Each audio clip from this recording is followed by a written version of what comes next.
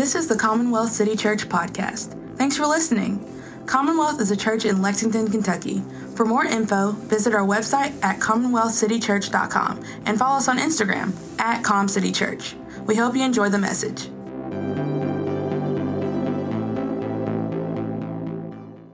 Hey Commonwealth, it's a joy to be with you today. Normally we would be celebrating Palm Sunday together, and even if you're not watching this on Sunday, that's what this moment would certainly celebrate. We would see kiddos running around laying down the palm branches and singing Hosanna. We probably would do that with our kids' ministry even, but this week is certainly a little different, as is all of our routines and rhythms, as we find ourselves yet again kind of watching this on our own or watching this with our family or even maybe just by ourselves.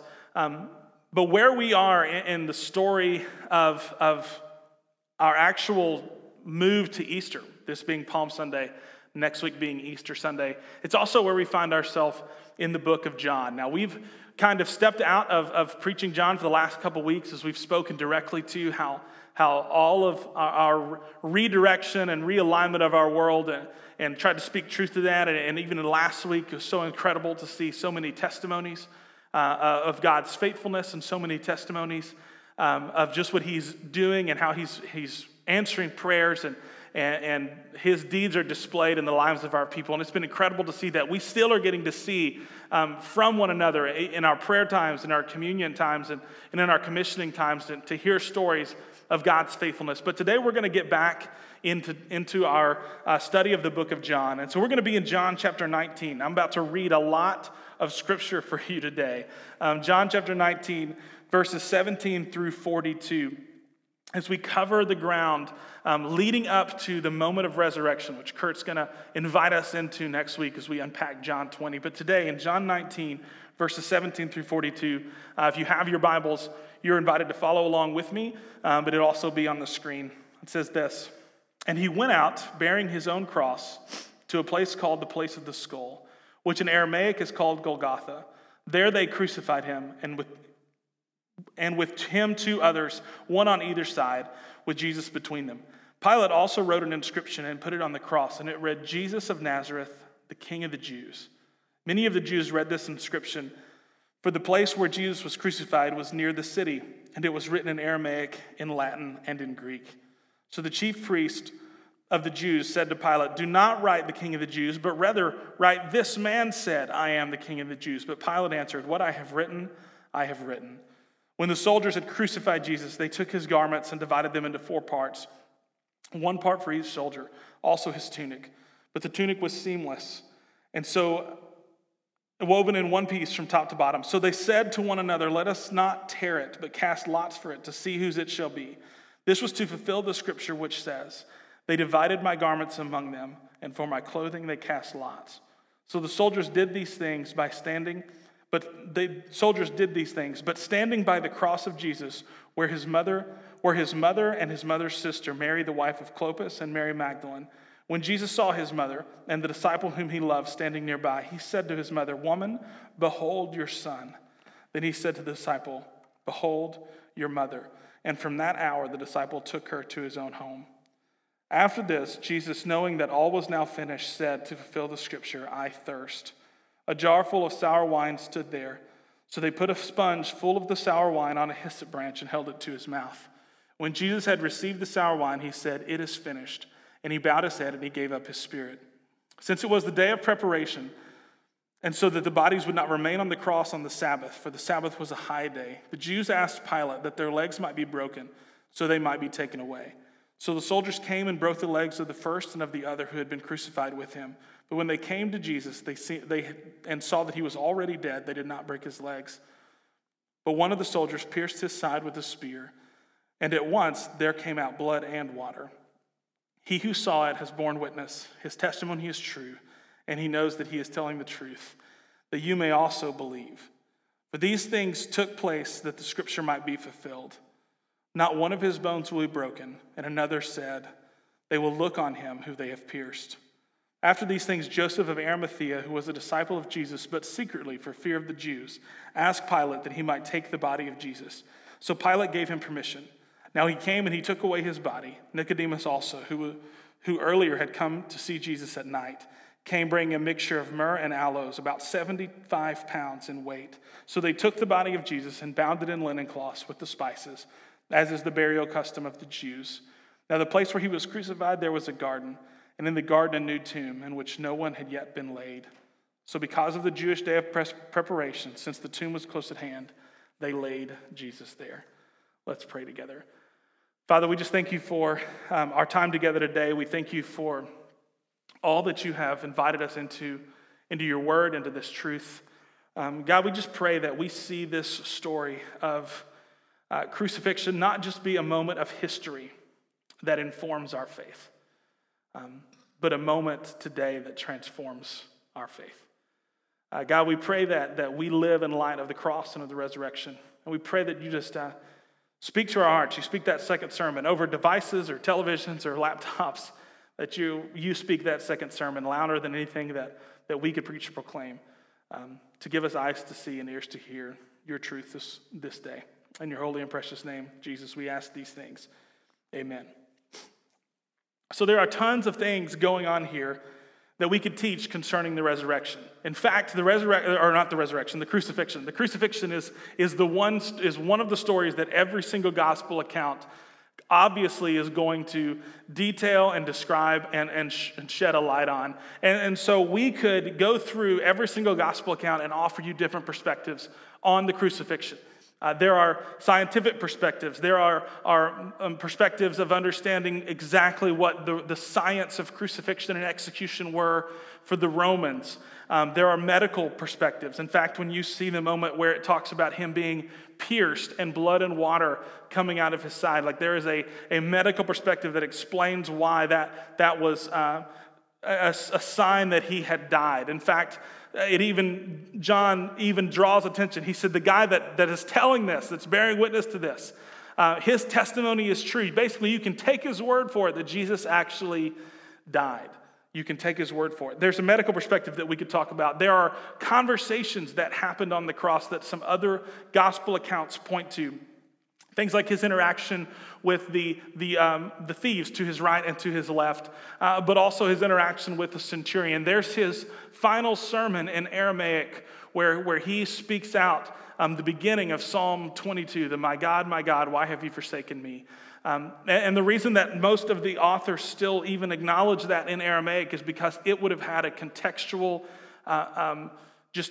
it would have gripped people. It would have been a memorable moment in the lives of every single person there. In the same way that you and I might hear quotes like 77 years ago, or December 7th, 1941, a day that will live in infamy. As our minds go to moments in history, so their minds at the moment that Jesus declares, my God, why have you forsaken me? We could talk about all those different perspectives of the crucifixion, and in fact we should.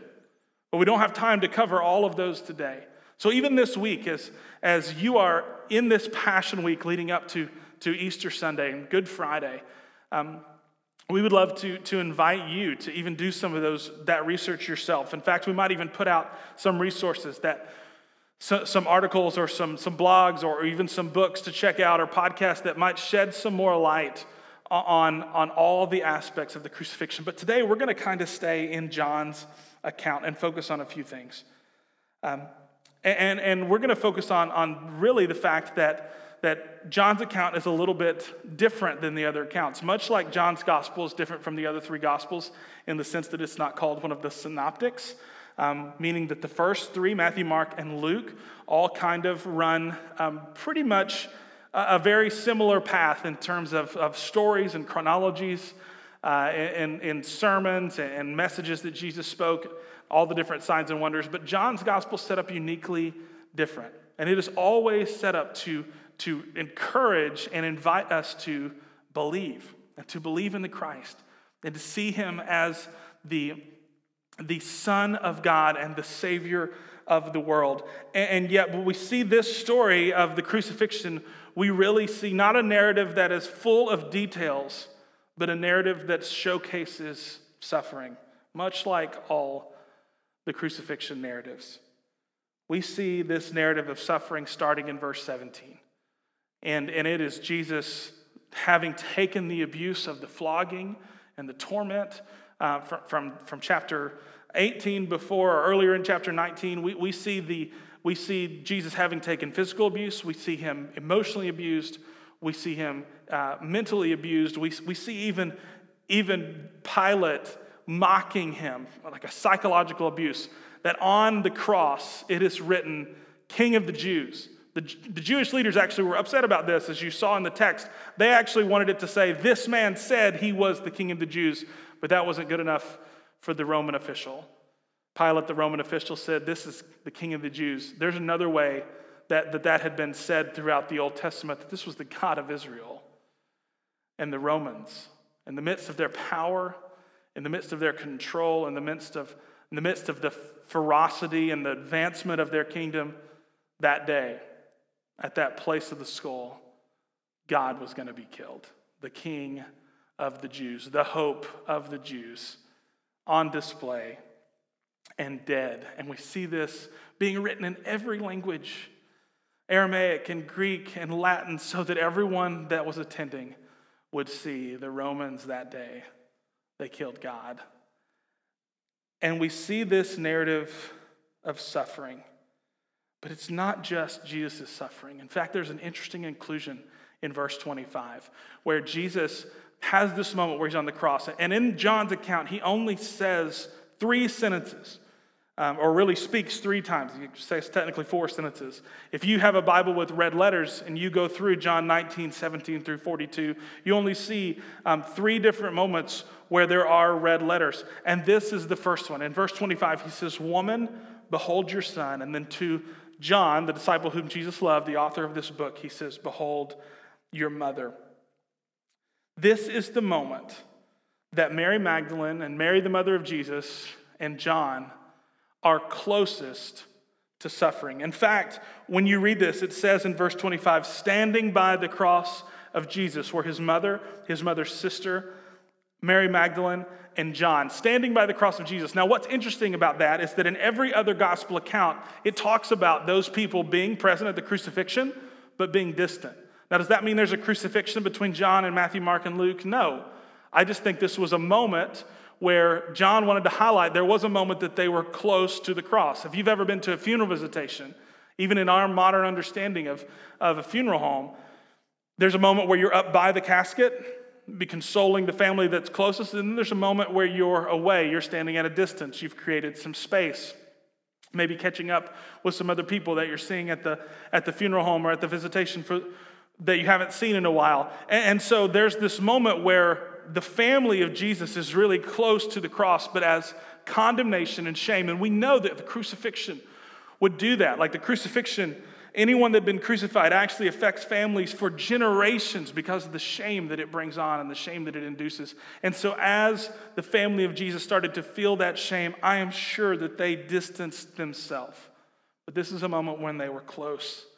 And Jesus looks at his mom and he says, "Behold your son." And he looks at one of his best friends and he says, "Behold your mother." Now, why did John highlight this? It's because Jesus always speaks to those who suffer. He always does. Even though he was suffering, he always speaks to those who suffer. In fact, because he is the suffering servant, he knows how to best speak to those who suffer. It's not ironic that the same author that authored the story of Lazarus reminds us here that the same Savior that cried tears, Jesus wept with his friend who had lost her brother, is the same Savior that on the literal cross of his own crucifixion looks to the eyes of his family and his friends and says, "Behold one another, love one another, take one another, be close to one another." He always speaks to suffering. In fact, Isaiah 53 would say that he was despised and rejected by men. And this should be a great reminder to us in our suffering of how he meets us in it. That he, in Isaiah 53, is a man of sorrows. He is acquainted with grief. Jesus always speaks to suffering. Our world today has had a suffering moment. In fact, many of us would consider what we're living in right now to be a season of suffering.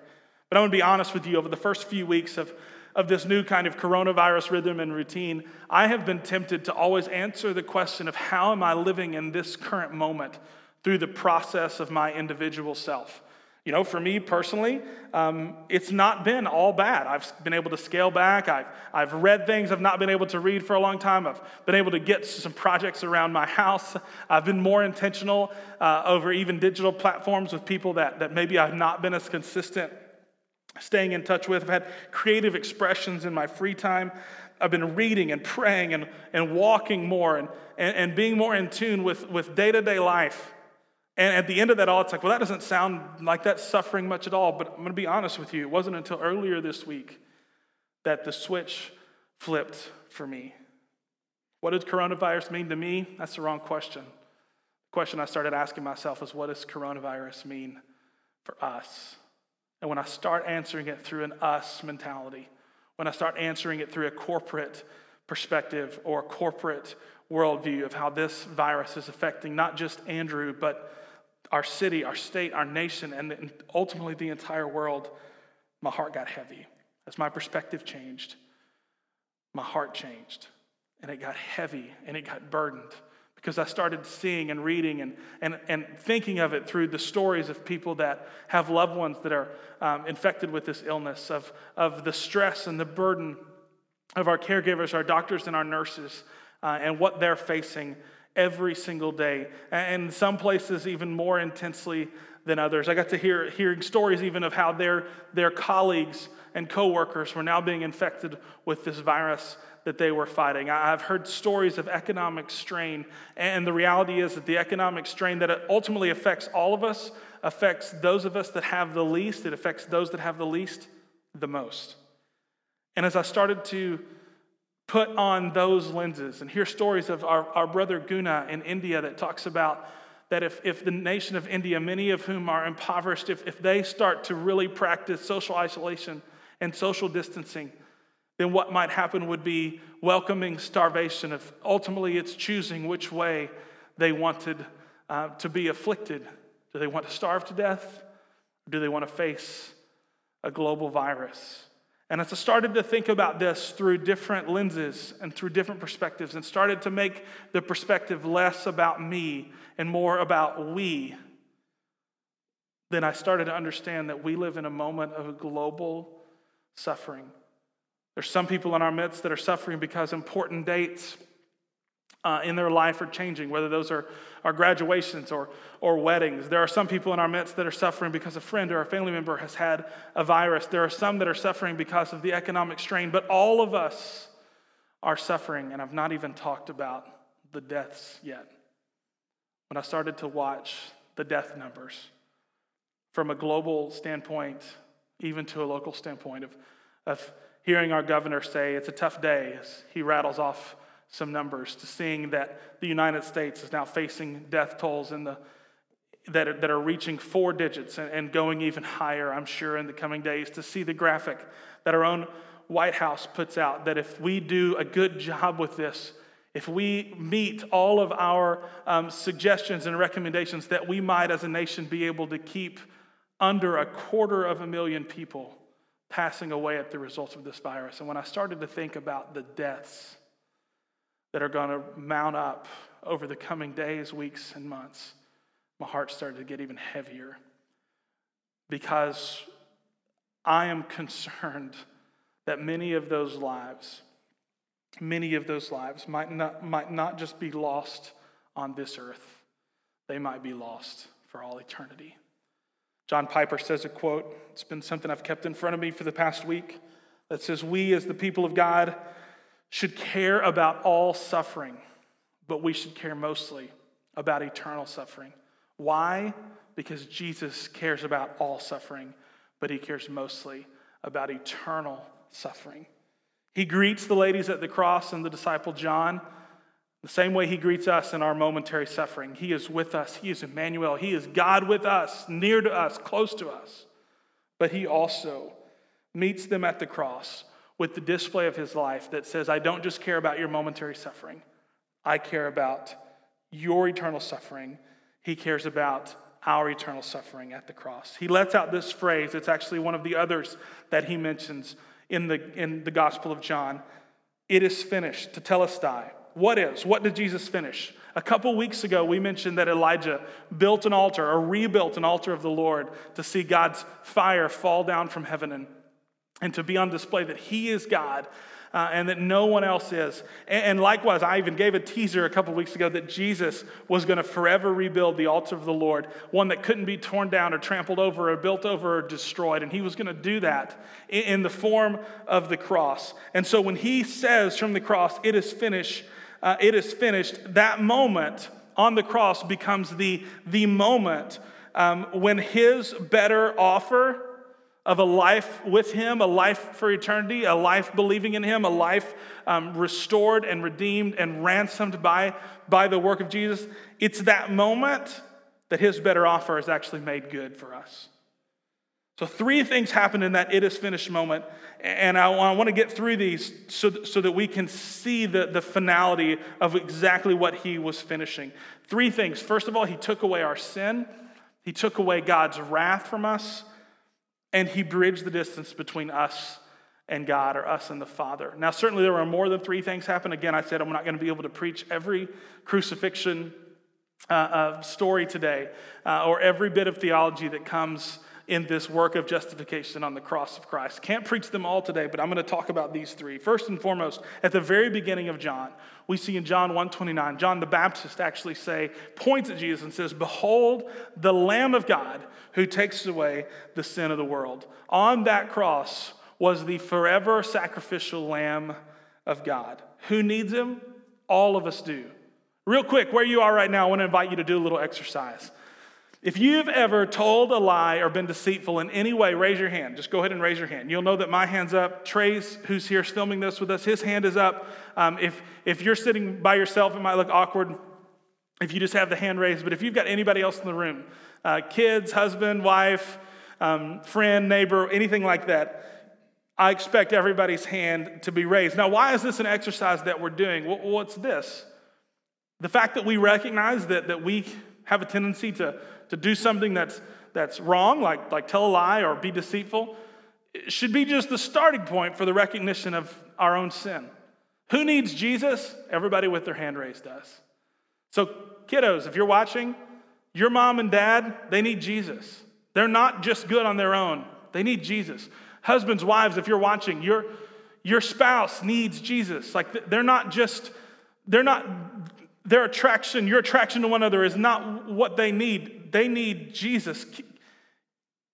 Parents, as your kids raise your hand, like they're the most sweet, adorable things in the world, but they need Jesus. Every single one of us need Jesus. And because we have the presence of sin in our life, and it's far greater than even a white lie that we can tell and kind of chuckle about in a raise our hand exercise, but because we have the presence of God in our life, it's an indication that we need Jesus. In fact, Tim Keller writes, "The prerequisite for receiving the grace of God is to know that you need it." The prerequisite for receiving the grace of God is to know that you need it. And why do you need it? Why do you need the grace of God? Why do you need him to take away our sin? Because God's wrath burns against our sin. It burns against it. In Exodus 32, it says that his anger is hot and burns against sin. And this is a moment where he's burning against the sin of the people of God right after they have been shown 10 commandments in which to live and immediately break them. And his anger burns against sin. And it does so righteously. He cannot stand sin. In fact, he cannot even be in the presence of sin. His holiness makes no room for sin. He is always angry toward it, which sounds like really bad news for us because we've already raised our hand. And the fact is, we raised our hand about like, oh yeah, we've told a lie, we've been deceitful. But there are secret places in my life and in yours. There are motives, there are attitudes, there are desires that if we're honest, we don't want anybody to see. That they display the rotten side of humanity, not the redeemed side. And the fact of the matter is that God knows every single one of those things equally as much as the confession of having told a lie and raising our hand. And his wrath doesn't wink at any of those spots in our life. In fact, it righteously burns against it. So how is this good news? Because at the cross of Jesus Christ, him taking away our sin means that he also took away God's wrath. That God's wrath that was intended for me and you was intercepted by Jesus. And God's wrath that would rightly burn against my sin and yours fully was poured out on his son on the cross as a replacement for mine and your sin. Not just for our past sin, but for our future sin, once and forevermore, because of our faith and trust in the work of Jesus Christ. Our shortcomings, our failures, our dirty hidden thoughts and places, they no longer condemn us or speak shame over our life. Instead, the righteousness of Jesus rewards us, declares us faithful and righteous, and speaks identity over our lives. And so that's what we get at the "it is finished" moment. He took away our sin. He took away God's wrath. And let me just give you a scripture. Earlier I read from Isaiah 53. Let me continue in that as to where we see this. But he was pierced for our transgressions. He was crushed for our iniquities. Upon him was the chastisement that brought us peace. And with his wounds we are healed. All we like sheep have gone astray. Each of us turned to his own way. But the Lord laid upon him, Jesus, the iniquity of us all. So he takes away our sin. He takes away God's wrath, and he does one more thing. He removes the distance between us and God. In John chapter 14, we preached this a while ago. It says that Jesus is the way, the truth, and the life, that no one comes to the Father except through him. Now, he's the only way to get there. And we talk about having a relationship with God as something that happens only to believers. The reality is that every single human that's ever been created has a relationship with God.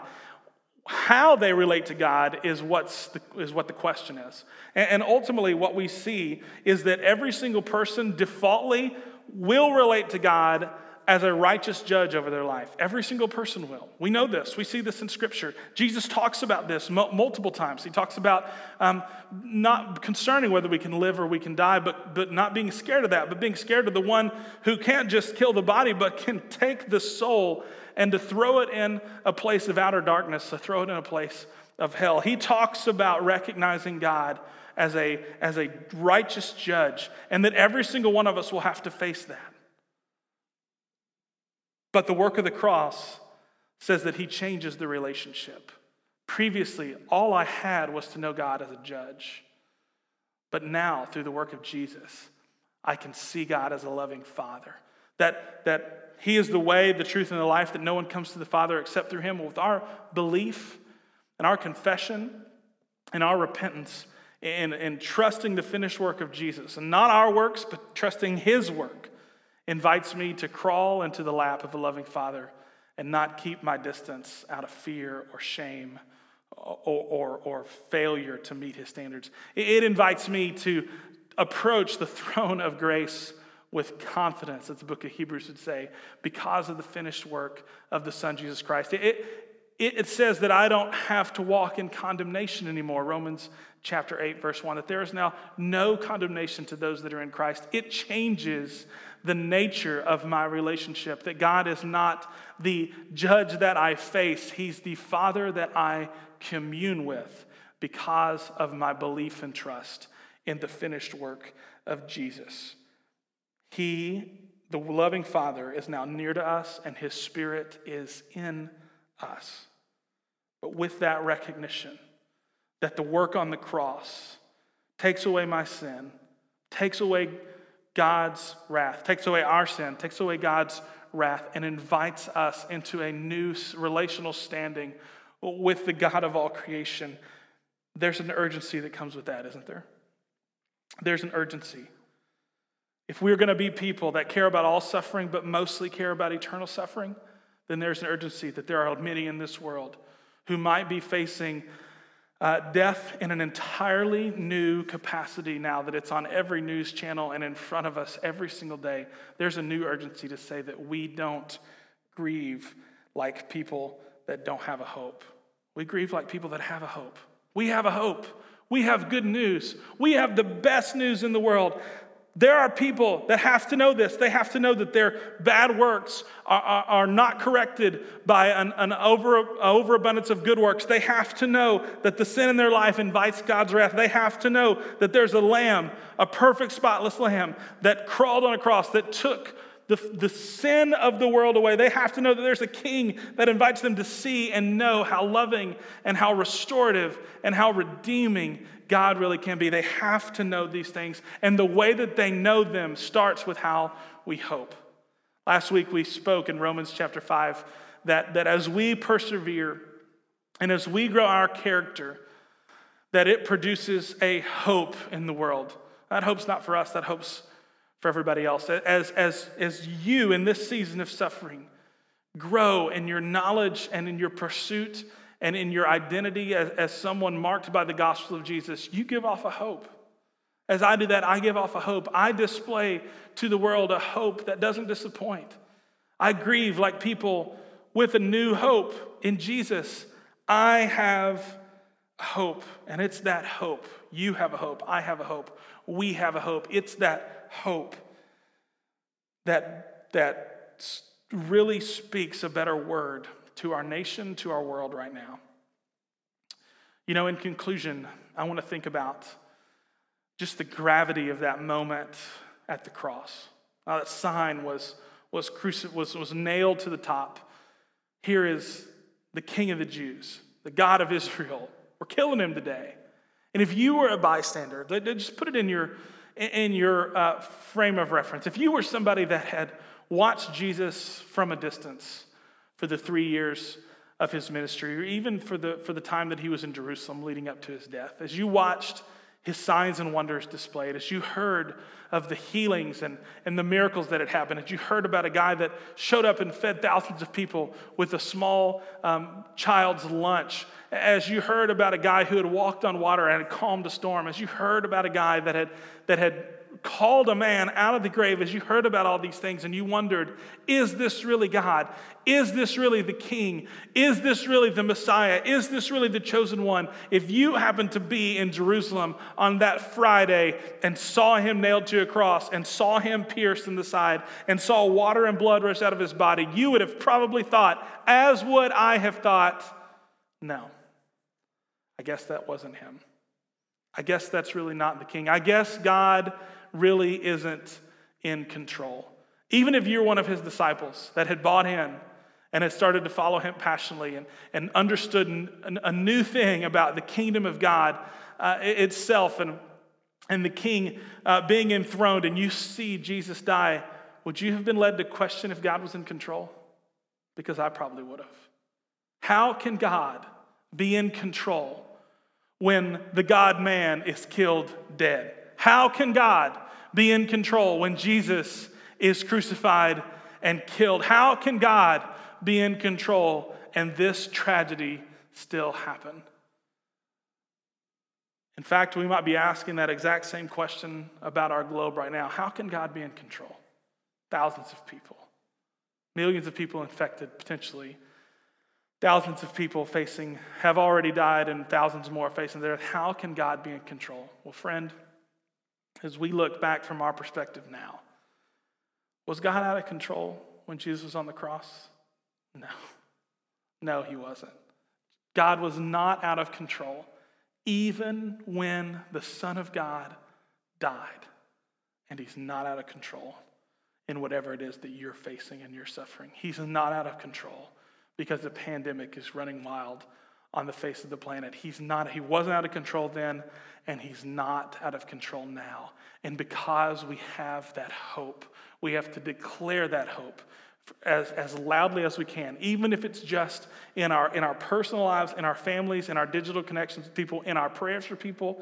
He's never been out of control, and he's not out of control now.